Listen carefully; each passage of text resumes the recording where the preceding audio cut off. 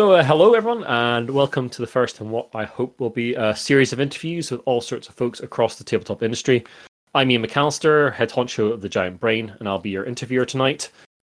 Tonight, my guest is a UK tabletop industry legend. He's worked at Games Workshop, Mantic Games, and he now runs his own company with his partner Sophie, and the company is called Needy Cat Games. He's the designer behind the revival of Warhammer Quest and Adeptus Titanicus at Games Workshop, the phenomenally successful Hellboy board game from Mantic Games, and Devil May Cry from Steamforged Games. I'm delighted to welcome James Hewitt to Giant Brain headquarters.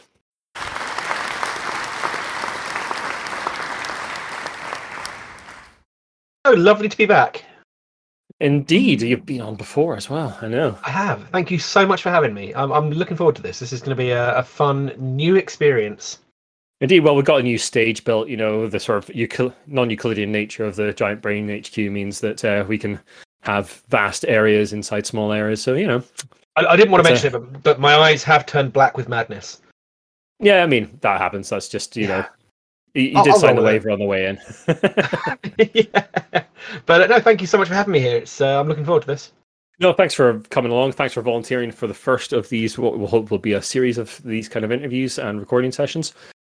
So, what's it like working for one of the biggest game companies in the world? And by that, I unfortunately mean Games Workshop and not Needy Cat Games. I was going to say, we are a colossus of the industry, both of us. But no, I think Needy Cat is not quite to that level yet. Working for Games Workshop is an absolute experience. It's one of the few places, I think, in the industry where you can go along and do a full-time job, get paid, a nice hourly wage, get sick pay, holidays, all that kind of thing, work in an office environment 9 to 5 and be designing games. It's not a common thing. You don't see that very often.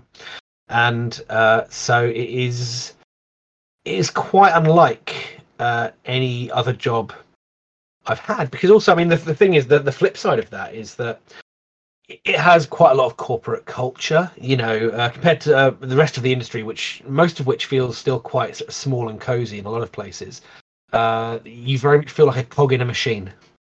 And I learned a heck of a lot while I was there, but I was always aware that I was there to do the job that I was there to do. I wasn't there to be too creative or innovative. It was like do the job, get paid, and repeat.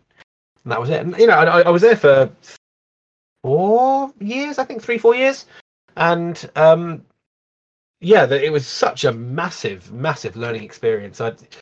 There's something to be said for working alongside some people that have been doing this professionally for 2-3 decades. Yeah, sure. There's nothing quite like it, and I certainly wouldn't be where I am today without the experience I learned from that. I mean, you're obviously given some fairly big franchises. I mean, Warhammer Quest it looms large in my own personal board game history. Yeah. So is that a frightening proposition when someone just dumps, by the way, can you please remake Warhammer Quest on your lap? Oh, absolutely. I mean, that particular one. So that was Warhammer Quest Silver Tower was the project. Although, interestingly, it wasn't Warhammer Quest initially. It was just the Silver Tower. And okay. And I think there was some kind of uncertainty over whether they still had the legal right to make a Warhammer Quest board game, because there had been the Warhammer Quest Adventure card game by Fantasy Flight. Yeah. Written by Adam and Brady Sadler, who I'm now working with on Myth and Goal, which is a different game we're doing. But yes, there was that. There were the app games of Warhammer Quest, and so I think there was kind of an uncertainty as to whether they had the license to still do it. Big business and IPs being what they are. But even then, it was a bunch of heroes going into a dungeon. It's a Warhammer game. It was going to be Warhammer Quest, even if it didn't have the name on the box. People were going to stack it up against it. And I mean, Warhammer Quest was one of my key formative experiences. Hero Quest was the game that got me into all of this in the first place when I was a kid. And so Warhammer Quest felt like I think if you're of a certain generation, Hero Quest or Space Crusade were the things that got you in. And then Warhammer Quest kind of felt like the next step on in my teenage years. That came out, and that was the thing that really showed me. I mean, I'd not played Dungeons and Dragons or any of that. I'd not come in through any of the role playing things. So that was my idea of a dungeon crawling game. And so, yeah, then being given like the reins of this revival and being told, right, you need to go and make this, was quite something. Especially because the miniatures had clearly been sculpted with like a sly wink to Warhammer Quest. There were lots of little references. You know, the fact that you had the what were they, Grot Scutlings, I believe, or the half giant spider, half goblin. That's kind of a mishmash of two of the popular enemies in Warhammer Quest.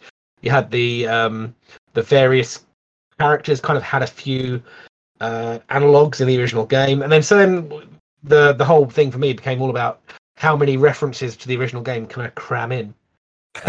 You know, we got a fair few. I went through the whole the old random events chart from Warhammer Quest and tried to add as many of those things in, but give them all a healthy twist to make them feel unique. But weirdly, it's a thing that I've kind of got more accustomed to since then. I mean, doing that job led to me getting the job in the specialist games department, working on Titanicus and Necromunda. Being like, I suppose, custodian of Blood Bowl is the best way I can put it, because Blood Bowl didn't need any rewriting. It was you know, it was a complete game basically. So I just kind of added a few mistakes into it for good measure. But I've kind of been working on re-implementations of game ideas for you know, well, for most of that time there. And then even now, and we get to work on a lot of IPs, like you said, Devil May Cry, Hellboy, things where we're taking a well-beloved thing and adapting it. So I think I've kind of, I wouldn't say I've got used to the idea of it now, but it's certainly, I feel like I'm gradually becoming less terrified of ruining people's ideas of what a game should be. So when you worked on Devil May Cry, and that was Steamforged Games, was that as Needy Cat Games? You were sort of brought on as consultancy? Yeah. Oh, right, so everything that we've done as since we started Needy Cat has been as Needy Cat Games. The only exception is Blitz Bowl, which I did for Games Workshop after I left. And that was okay. It was still Needy Cat, but we're not credited or anything. It's just, you know, there's no credit because it's Games Workshop, and it's very much that's a Games Workshop game. But yeah, that was the only time that we haven't done something as Needy Cat. You know, Devil May Cry, Hellboy, League of Infamy, about half a dozen other games that I can't talk about. All of them are the Needy Cat projects. We're in a weird. I'm sorry. Games you can't talk about. Games we can't talk about. Wink, wink, wink. Can say nothing about them at all. Ask me again in approximately 6 to 12 months, and I'll tell you some things. Cool, I'll be back. Yeah, absolutely. But yes, so basically we're in quite a weird position in that there aren't many people in the industry doing this, but companies come to us and say we have an IP or a range of miniatures or an idea for a game, and then we help them make that, which is quite unusual because a lot of designers will work on a game themselves, then pitch it to a publisher, whereas we kind of work with the publisher from the start. Cool. So it's an interesting, different way of doing things. Yeah, that sounds fascinating. You mentioned sort of Myth and Goal, which is a sort of Blood Bowl inspired game. That'd be fair to say. Absolutely. It's so what's interesting is so Blacklist Games came to us. So I'd been chatting with Adam Sadler, who's one of the lead game designers over at Blacklist. I think I've undersold him. His title is much more impressive than lead game designer. But me and him have been talking for a while because I think we'd met on Twitter or something, or Facebook or somewhere, and we were both fans of each other's work. I quite liked the stuff he'd done at Fantasy Flight when he was there. He was quite a fan of Silver Tower. We bonded over shared experiences of trying to adapt Warhammer Quest for a new audience. And so just over a year ago, I was working at home, so it was probably into lockdown, but I think I hadn't been home for long. And he said they were looking to develop a range of third-party Blood Bowl miniatures, which, that's a popular market. They wanted to get into that, and they wanted to have a game to go alongside it. And I said, okay, but I don't want to just make Blood Bowl again, because I've seen too many kind of games that try to justify a miniatures range, and they don't feel like they're a good game in their own right. And he said, well, no, we've got no interest in doing that either. And so we've kind of developed this. It's an interesting one because it has to use teams that are compatible with Blood Bowl. So the kind of the sets and the layout of the teams is kind of set. But we've done some clever little things to make it its own game, and it's a game that focuses much more on the management of your team. So it's more about the strategy than the turn by turn, blow by blow tactics, I suppose. It's more about managing your team's fatigue and how many infractions your players have scored and all that kind of thing. And it's a very, very different gameplay experience, I think. Cool.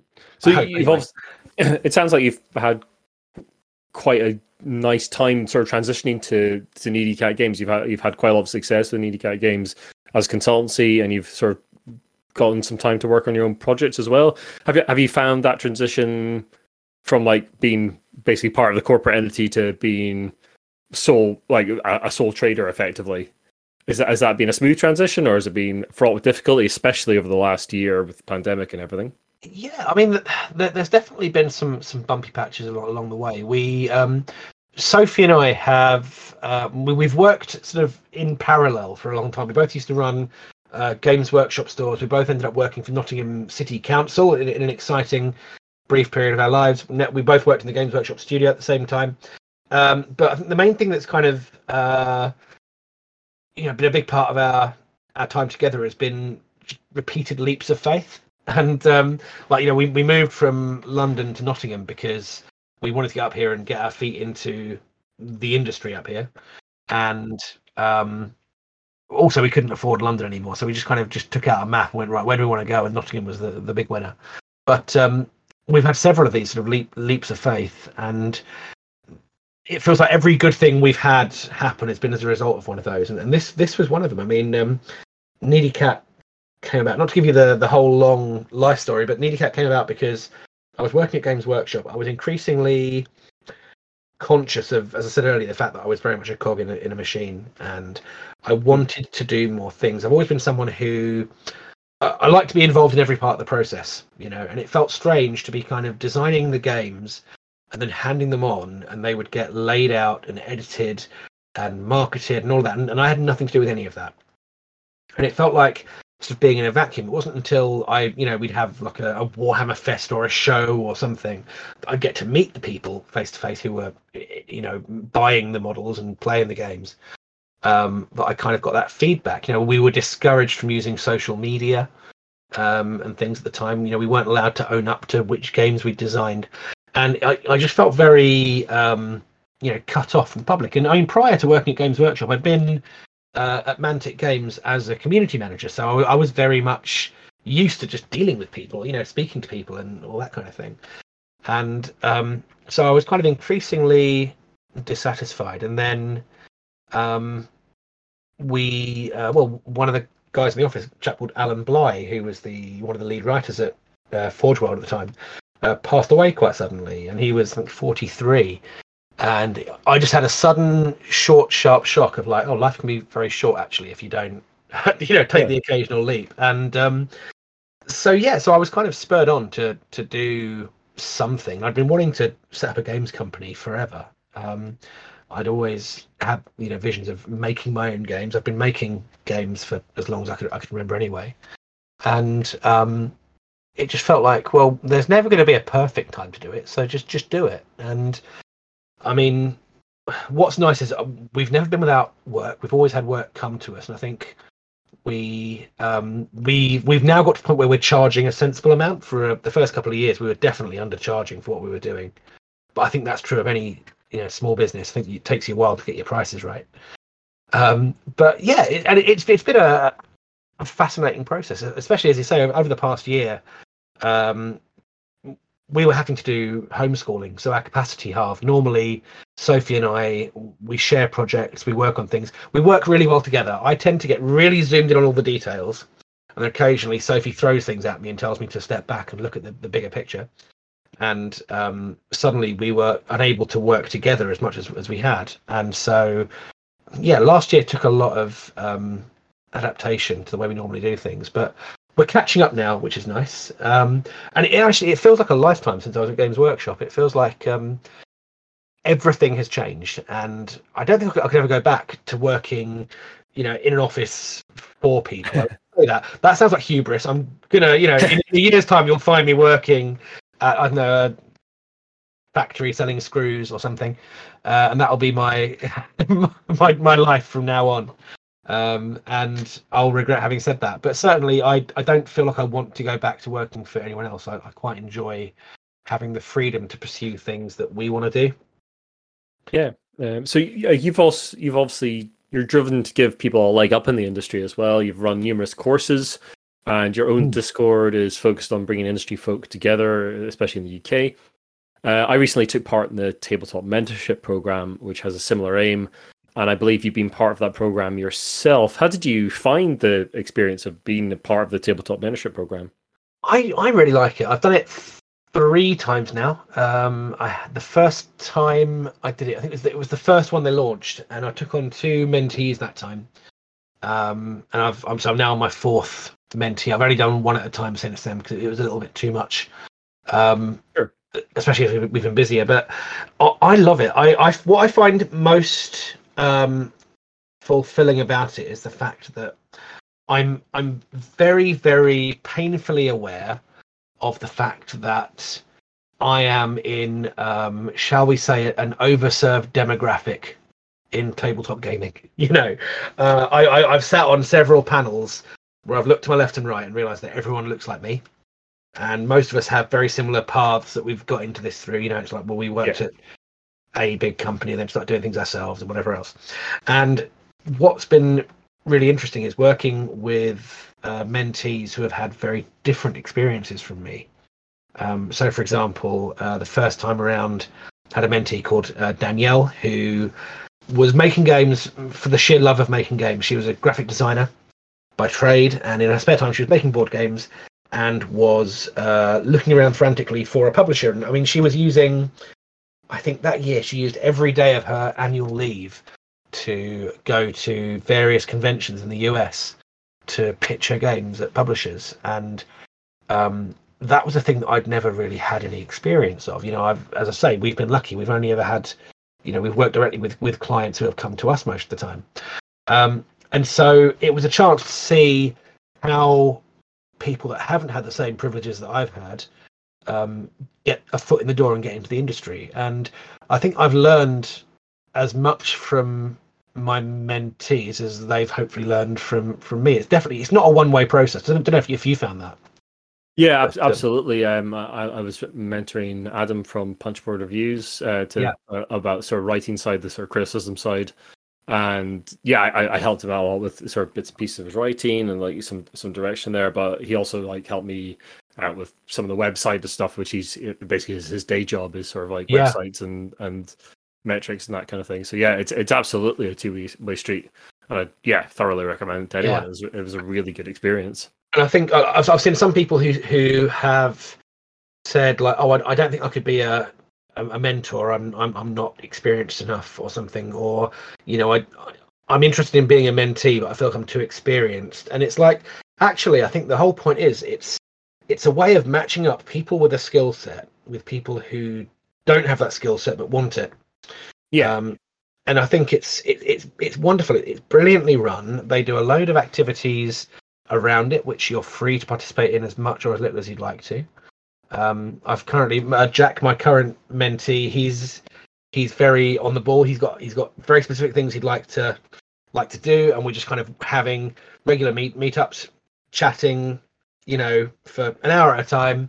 And he goes away and does a load of work, and comes back a week or 2 weeks later, and we'll work on that. But like for some, I know some people are getting really involved in all the community things and weekly hangouts. There's just so much stuff going for it. I would recommend that anyone who has any interest in getting into the industry at all, check it out. And it's not just game design. I mean, as you said, there are mentorships in all sorts of things. Whether it's reviews or graphic design or publishing, marketing. There's all sorts that they do. Yeah, we talked to the folks behind that recently about a special cast about that, and they had one that was, I think, a distribution mentorship basically. Oh wow! Setting up a distributor and managed to keep up. But yeah, they do have a Discord that's easily accessible. We'll put links to that in the show notes for the cast.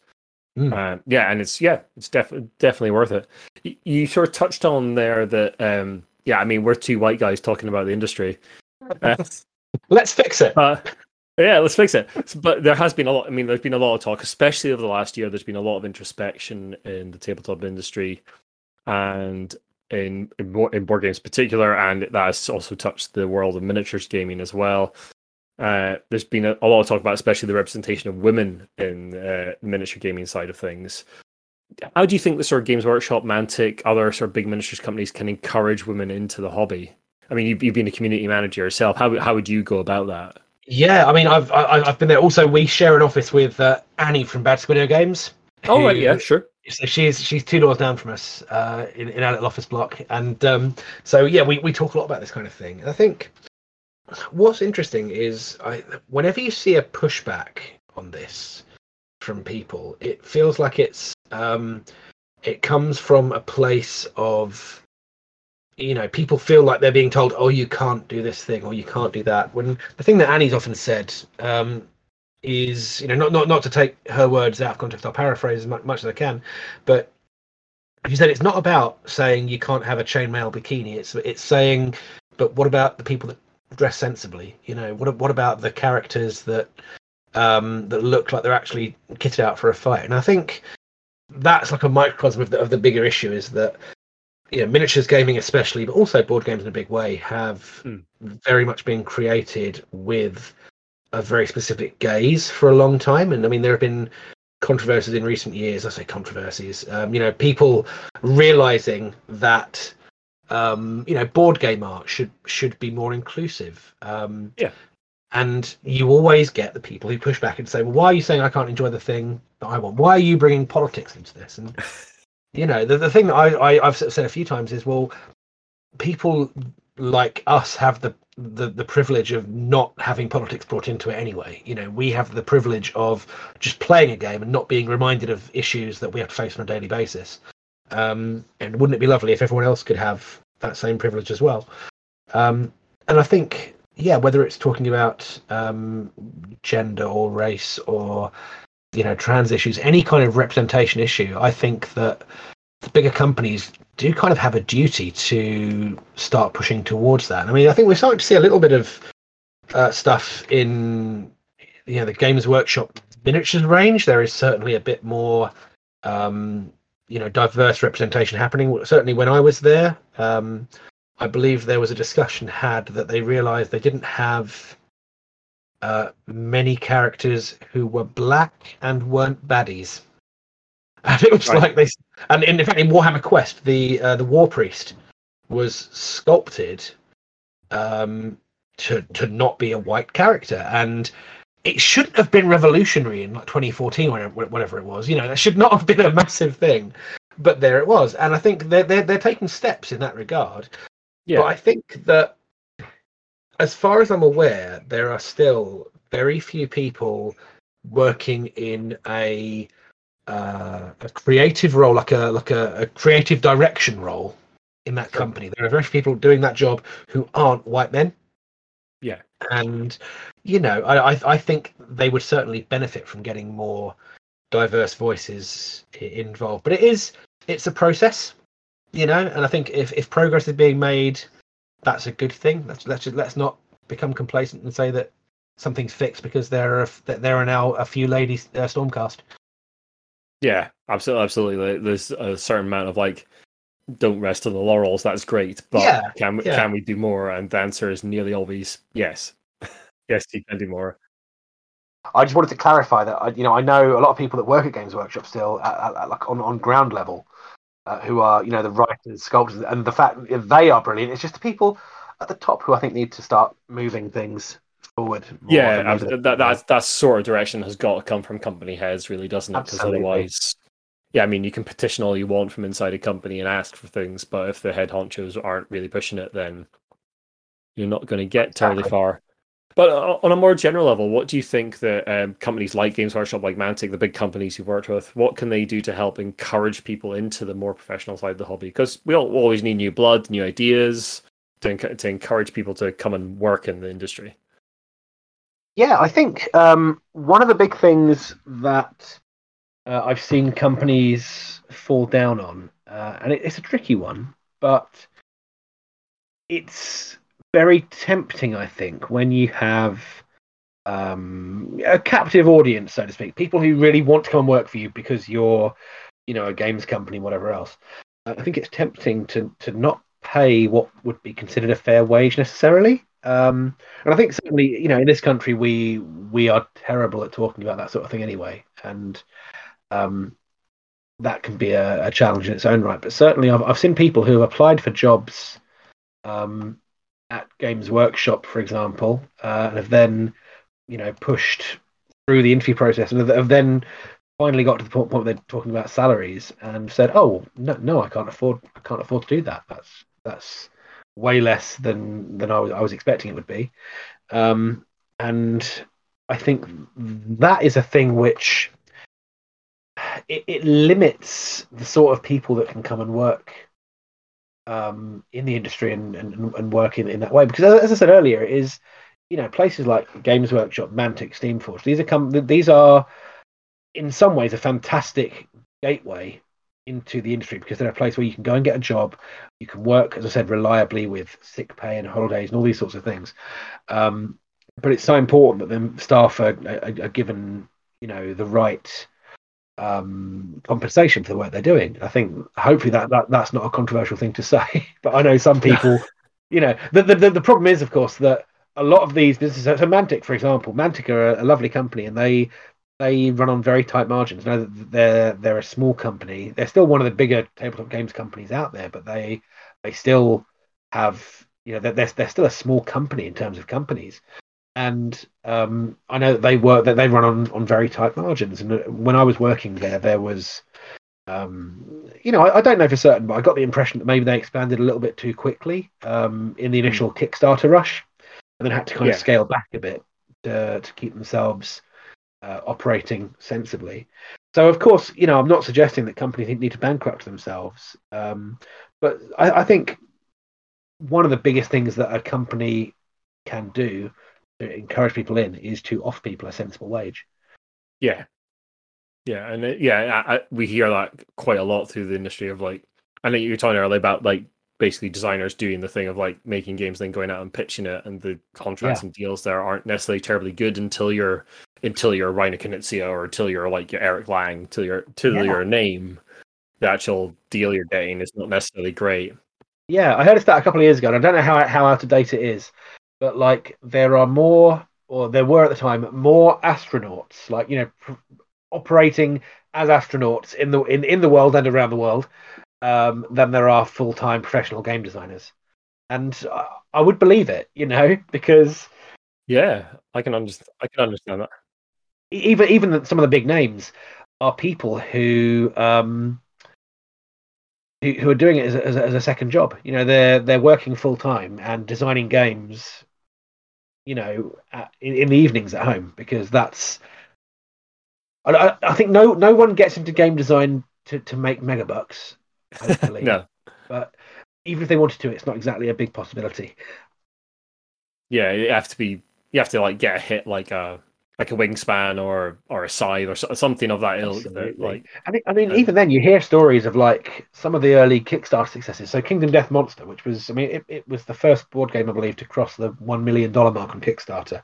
Yeah. And my brain's gone. I forget the name of the guy behind it, but I remember reading an interview with him where he was saying that if he just stayed, in his full-time job, was still just sculpting miniatures and selling on forums, he'd have been better off financially than the $1 million Kickstarter that he did, because obviously everything scales up, your costs scale up as much as everything else. And I mean, we've seen people who come into the industry, especially in the past sort of 5 years or so, where it's become a bit more well known in financial circles, especially since Games Workshop's had its successes. But we've started seeing people coming in who want to invest in the industry in order to make money. It's well, you probably can if you're very lucky, but it's not exactly a likely thing. Yeah, I mean, we're sort of seeing that level of investment at sort of the Asmodee kind of level, where they're basically Asmodee are so big right now because of investment from a hedge fund, effectively. From an investment company. Whether that will end in tears, who knows? I could speculate all day on sort of size of Asmodee and how they're acquiring absolutely. things and how they're splitting things up. But yeah, we're Yeah. definitely seeing that in board games where it's becoming enough of a thing where we're starting to see outside investment and people interested in it as an investment opportunity rather than getting into for the love of it. They're getting into it for, can this thing make me some money? So it'll be interesting to see how that shakes out eventually. Yeah, I mean that's very interesting because of course it is an industry that's always been populated by people who are in it because of the love of it. You know, it's a cottage industry. Sure. And so it's interesting to see it kind of take on this new thing now. It very much to me feels like where the UK video game industry was in the 80s, you know, where you had all these loads of little, you know, bedroom developers who were, you know, throwing out little cassette tapes of games they'd made, and then these 3 or 4 companies started coalescing and buying them all up and bring them in house. And yeah, it just feels like board games were on the same sort of track. We're just 30, 40 nearly years later. Yeah, no, I'd agree with that entirely. God, cassette games, that takes me back. Oh, there you go.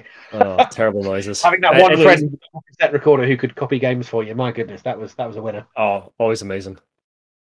So we've talked a little bit about Kickstarter there and crowdfunding. So you've worked on projects that used crowdfunding to get made, from big projects like Hellboy to your own games from Needy Cat.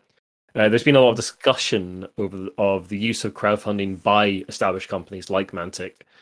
What are your own thoughts on the use of sort of Kickstarter by bigger companies in the hobby?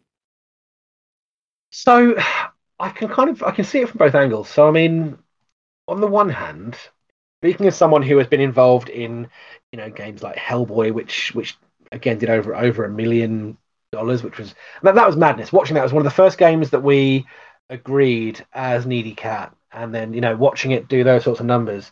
I mean, for a start, we wish we charged more, but also like it was amazing just watching like how popular it was. And it's good. I've actually played Hellboy. It's good. I really like it. Fantastic. Glad you like it. I mean, obviously, I've got like hindsight things that I'd have done differently, but I'm still really fond of it as a game. But what's really interesting is that Mantic wouldn't be in a position. I'm sorry, I've got, funnily enough, a needy cat in the room who is meowing. So I apologise if there's meowing. She just wants to help me be on brand. Yeah, Mantic wouldn't be able to take the risks on you know, licensed games like that without crowdfunding money. I mean, I don't know how much people know about the way licensing generally tends to work, but say there's an IP holder, so in this case Dark Horse Comics. I don't know the exact ins and outs of how the deal works, but the way it generally tends to work is that Mantic will pay a fee upfront to Dark Horse or whoever it might be in order to be given the license to use the intellectual property, and then they'll pay a percentage to them. So for a company to want to make a licensed game, they have to have confidence that it's going to make money back. Now, when Mantic did Hellboy, they had no idea how it was going to go, because the Hellboy movies they were a well-known thing. When it was first being planned, the new Hellboy movie wasn't even talked about. That wasn't the thing that Mantic knew was happening. But you know what you had was a very popular but very underground comic, the sort of thing that it's not a Marvel or a DC. You know, a lot of people know Hellboy, but it's long and complex and slow burn. And there were a couple of movies from, you know, a decade ago that were really well loved, but it wasn't like it was Star Wars, you know. And so there was clearly an inherent risk in making a tabletop game of that. The benefit of a crowdfunding platform is that you can gauge that interest before you put money into production, marketing, all that kind of thing, and you can get the game to people who want it. And so in that regard, I can see it being a good thing. On the other hand, we put a game on Kickstarter last year ourselves as a small company, and having spoken to other people that have done the same thing, it really sucks when a bigger company comes out with a game at the same time, and your little, you know, 12 grand Kickstarter to make the board game you've been working on for 5-10 years that you really care about just gets ignored because everyone's spending money on Zombicide or whatever it might be. And that can be really disheartening. And it sort of feels like almost there sort of needs to be almost two different things. You know, it's like you've got Kickstarter as a low risk investment platform for more established companies, and Kickstarter as a gateway for indie publishers to get things out there, because it really is it's a thing that's being used in two different ways. And I think that the difficulty is that Kickstarter itself has no incentive to improve, because it's laughing all the way to the bank, right? I mean, Kickstarter are making money hand over fist.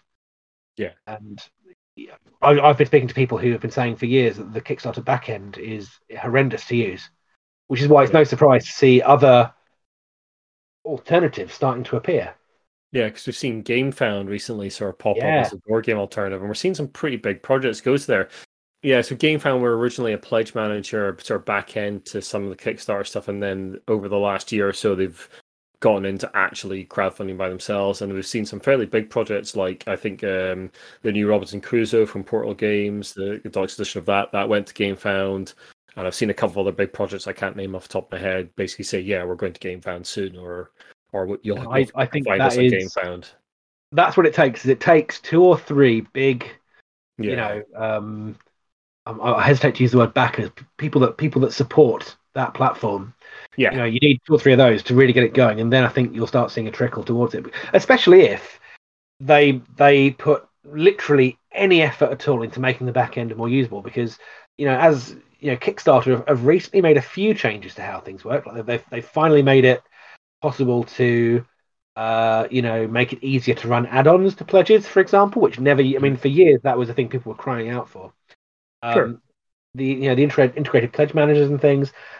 It doesn't take a lot to do a better job than Kickstarter. So all it takes is them to get established, and I think it could be a genuine exodus at some point. Yeah, I mean, we're seeing a lot of controversy on Kickstarter right now. There's been a few death threats over Stronghold Games, and the more recent Terraforming Mars Kickstarter. Will be reporting on that on the next cast once I've established exactly what's going on there. But yeah, the fact that there's no moderation, there's no way to manage that sort of social side of it is kind of telling from Kickstarter's end. And if GameFound can make that happen, then I can see even more people sort of going to their platform if it's a bit easier to manage. Yeah, absolutely. Anyway, so I've sort of run out of questions. So if anyone from the audience would like to come up on stage and ask a question, just to repeat for those who weren't here earlier, basically there's a bot in the audience that's recording our conversation. If you put up your hand, which is the little hand symbol at the bottom of the Discord page, you can see, I'll be able to see requests and invite you up on stage. Your question will be recorded, and obviously the answer will be recorded as well. If you prefer not to come up on stage and just want to ask a question in the Lecture Theatre channel in our Discord, that is totally okay as well for those who are members of our Discord. So yeah, anybody got any questions for James? Someone's typing in the Lecture Theatre Discord channel. That's exciting. So is there a dream IP that you would like to work with, James? If you had the choice of any IP that you could work with, is there a dream one you would like to work with from our audience? So I have been saying for years that it is baffling to me that no one has made a game or a board game adaptation of the Legacy of Kain video game, specifically Soul Reaver, which was a PlayStation. Wow, that takes me back. I know, right? So for those that aren't aware, it's a very elaborate storyline, but in Soul Reaver you played basically a cursed vampire, one of many brothers. You'd been kind of cast out because you had wings, and your vampire dad didn't like that, and you basically got turned into this creature that could feed on the souls of vampires by some ancient force. And basically the game involved you going around killing vampires, lots of fighting and punching and stuff. But the really cool thing was you could shift into an alter, like a ghost realm kind of thing, and you have platformer puzzles, which would be possible in one but not the other. And I think it's such a cracking license. I would love to get my teeth into it. I actually approached, I think it's Square Enix who own it now. We approached them, and they basically laughed me off the call. It was. It wasn't. I'd sent them a whole load of stuff like, this is what we do, this is what we've worked on, here are the IPs we've worked with, here are some manufacturing partners we could work with, and they clearly hadn't read any of it. And the woman I was speaking to for the first half of the call thought that when I said tabletop games, I meant like little tabletop arcade cabinets. So she clearly hadn't bothered reading the stuff I sent over. Wow. So I think that one's off the table. But I would love to work on that. That or Yeah. Jason the Wheeled Warriors, because again, Oh, holy classic. hell. And I keep that one. I haven't found out who it actually belongs to, and I'd love to have a chat with. If anyone knows who owns the IP, let me know. Not sure. Does anyone own that IP anymore? I guess they probably do. It's going to be brought back as like a Netflix live action young adult series or something, right? Yeah. It's all grimdark. Yep, exactly. Sean Bean as Sawboss. It'll be great. I look forward to it. Oh, that would be amazing. Yeah. I would love a live action Jason the Wheeled Warrior series. Fantastic. Okay. Oh, we have a request. I will invite you up onto stage, Chris. Hello both. Hi James, it's Chris. My is a very generic question, but I think I always like to hear this from people who actually do this stuff well. What's your fondest game design memory, whether it's from like when you first started out or recently? What's the thing that sticks in your head as being whether it's a personal achievement or just something you absolutely loved? What kind of sticks out as one of your fondest memories? Goodness, thank you for that. What things? Okay, so actually, here's one for you. Probably my fondest game design memory is last year during lockdown. I've been working from home for a while, and we've got a daughter, Lily. She was 4 at the time, and she was really intrigued by what I was doing. She'd seen me coming down to the printer to get things, because like I'd scattered the contents of the Needicare office around the house. I had my computer up in the spare room, printed downstairs, bits and pieces all over the place. And Lily was really interested in what we were doing, and she's been a board game fan, since she was little, of course, because we're raising her right. And she said, "Can I design a game?" And I was like, "Well, yeah, of course you can. What would you do?" And she had an idea, and so we sat down and we took the day, and we, over the course of like 2 or 3 hours, we made a board game that she wanted to do. It was called, she named it herself. It's called The Mathematician's Rocket, which I thought was just an amazing name for a board game. That's a good name. It was a kid's game. Yeah, you had to spin a spinner and land on planets and answer questions and win things. And I was like, this is really cool. And she made all the pictures and things. I scanned them in and stuck them on and put them into Illustrator and made a board. And it was such a lovely experience, because it was a chance to, for a start, do something fun with my daughter, but also watching her. We tested the game out, and I said to her, "Well, what things worked, what things didn't, what can we change?" And then we iterated it, and we've now got this ongoing project that we've been doing for ages.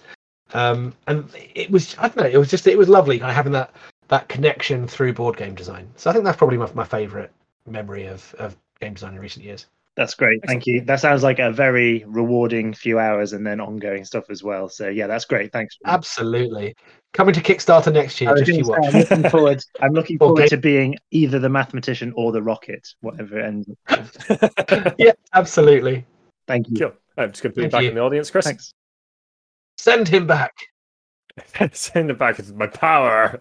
Yeah. Incidentally, if you get a chance, do check out Chris's podcast as well, because it's really good. Sure, if absolutely. We ask him nicely, he can link it. Yeah, absolutely. If you're on the Discord, Chris, then please just put it in our message board as well to promote your own stuff, by all means. So from our audience, what are the different challenges in working with original worlds like Robot Fight Club versus licensed products like Hellboy and Devil May Cry? It's a double-edged sword, I would say. So the benefit of it is that you have a lot of the hard work done for you already. So with Hellboy, we already knew what sort of game it was going to be, because we always design with the theme first. We never. I've got no interest in like designing a generic game and slapping a theme on. So we always kind of start off with what emotion should this evoke? What are the players meant to be doing, etc., etc. So a lot of that work is done for us by using an IP. The challenges, though, of an IP are that you have to get it right, or the fans will kill you with sharp sticks. This is what I was really constant with. Fandoms. Yeah, absolutely. Like Devil May Cry. I've been aware of Devil May Cry since I was a teenager. I went through a phase of playing it when I was about 14 and thinking it was the coolest thing ever. I mean, how many belts are they wearing? It's just the coolest most amazing looking piece of thing. And then I came to the video game and I was like, well, sorry, the board game, and I was like, well, I've not played the video games in many years, and I need to get this right. So I went on a massive deep dive. I mean, the same thing with Hellboy. I've read like 25 years worth of comics over the course of like about 9 months, and there is just this constant fear that you're going to get something wrong. You're going to fundamentally misunderstand something. So whatever you do, you're never going to be as big an expert as the fans. You know. Yeah. And so that can be scary. Also, I mean, when you're working with an original world, like Robot Fight Club, for example, you don't have the recognition, that people want. So people see a thing with Hellboy on it. If they're a Hellboy fan, they'll click it. They'll be interested. When we did Robot Fight Club, we had to generate those people from scratch. We had a few touchstones, but there wasn't like a wholesale IP that people were aware of. They could just kind of get into. So you certainly have to do a lot more work in that way. Cool. So what's the bit of game design that you most admire or wish you had thought of? So what's the bit of game design out there in the world that you're like, I wish I'd done that? Great question. I love game design ideas that make you go, oh, that's really clever, and I think probably the best example I can think of is, I don't know if you've had much of a look at them, but the Exit games, like the little escape room in a box, 12 quid. I've played some of the unlocks. I don't think I've played the Exits, but I've played a couple of unlocks. Yeah. For me, the unlock games feel like Monkey Island. It's a dated reference, but they feel like a point and click. I will use the octopus on the steering wheel and see if it works. If not, I'll use the jam sandwich on the steering wheel, see if that works.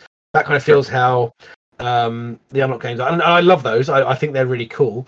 I think the Exit games, for contrast, are more like a Myst or a Zork Nemesis, or one of those classic old.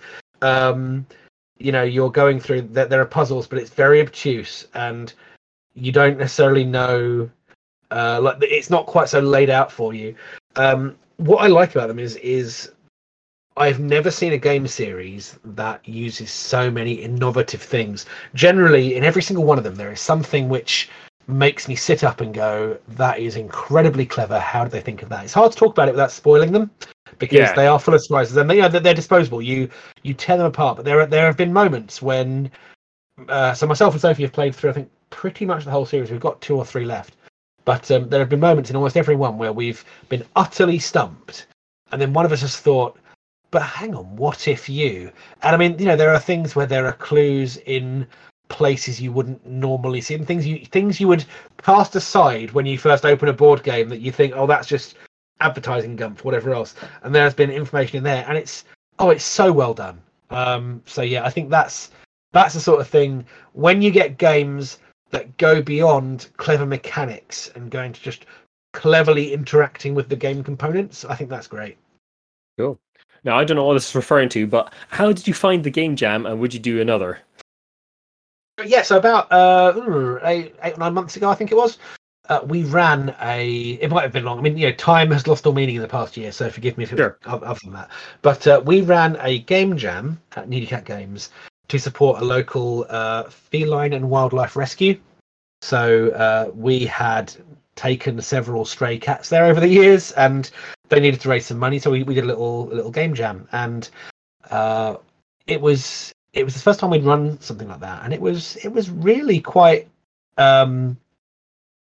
inspirational. Like the number of people who took part, and the level of ingenuity and design chops on display. It was incredible. I mean, we did it. It was a 48-hour game jam, so I think we sent out the email with the brief on the Friday, and we closed the doors on the Sunday, and then we spent a significant quantity of time going through the entries and playing them. And Ian, who asked the question, did a fantastic little game with cats and houseplants. And I think he was, Ian, correct me if I'm wrong here in the chat, but I think you were leading up to your final exam or something. So I think you had the exam was on the Friday, so you missed the first day or something. But it was just one of many entries that had innovative ideas. They really used the constraints of the exercise really well. And yeah, I just loved it.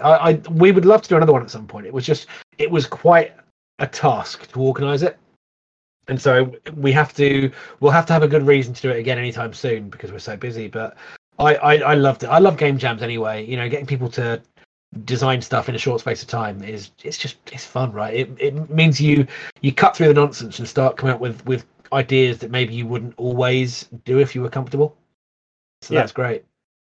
So do you constantly have ideas for new games mechanics yourself, or do you need a focus of a specific project to inspire you? Are you always sort of making things? I when I was doing game design myself, I was always fiddling around with notes and notebooks. Oh, yeah, absolutely. I have Sophie has long joked that I have like game design vision. She thinks I see the world in like a series of modifiers and dice rolls, and it's not quite true. But I definitely, like, if we're out and about, I might go, "Ooh, that could be a really good idea for a game mechanic," and it can be anything. It can be, I've been inspired over the years by things like, driving on the motorway.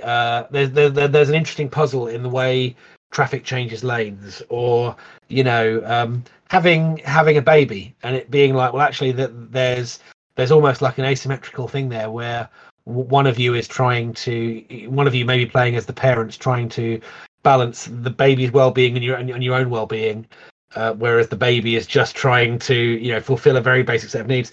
And I think when you've kind of got a brain for any kind of creativity, you will be bombarded by ideas at the most inconvenient times.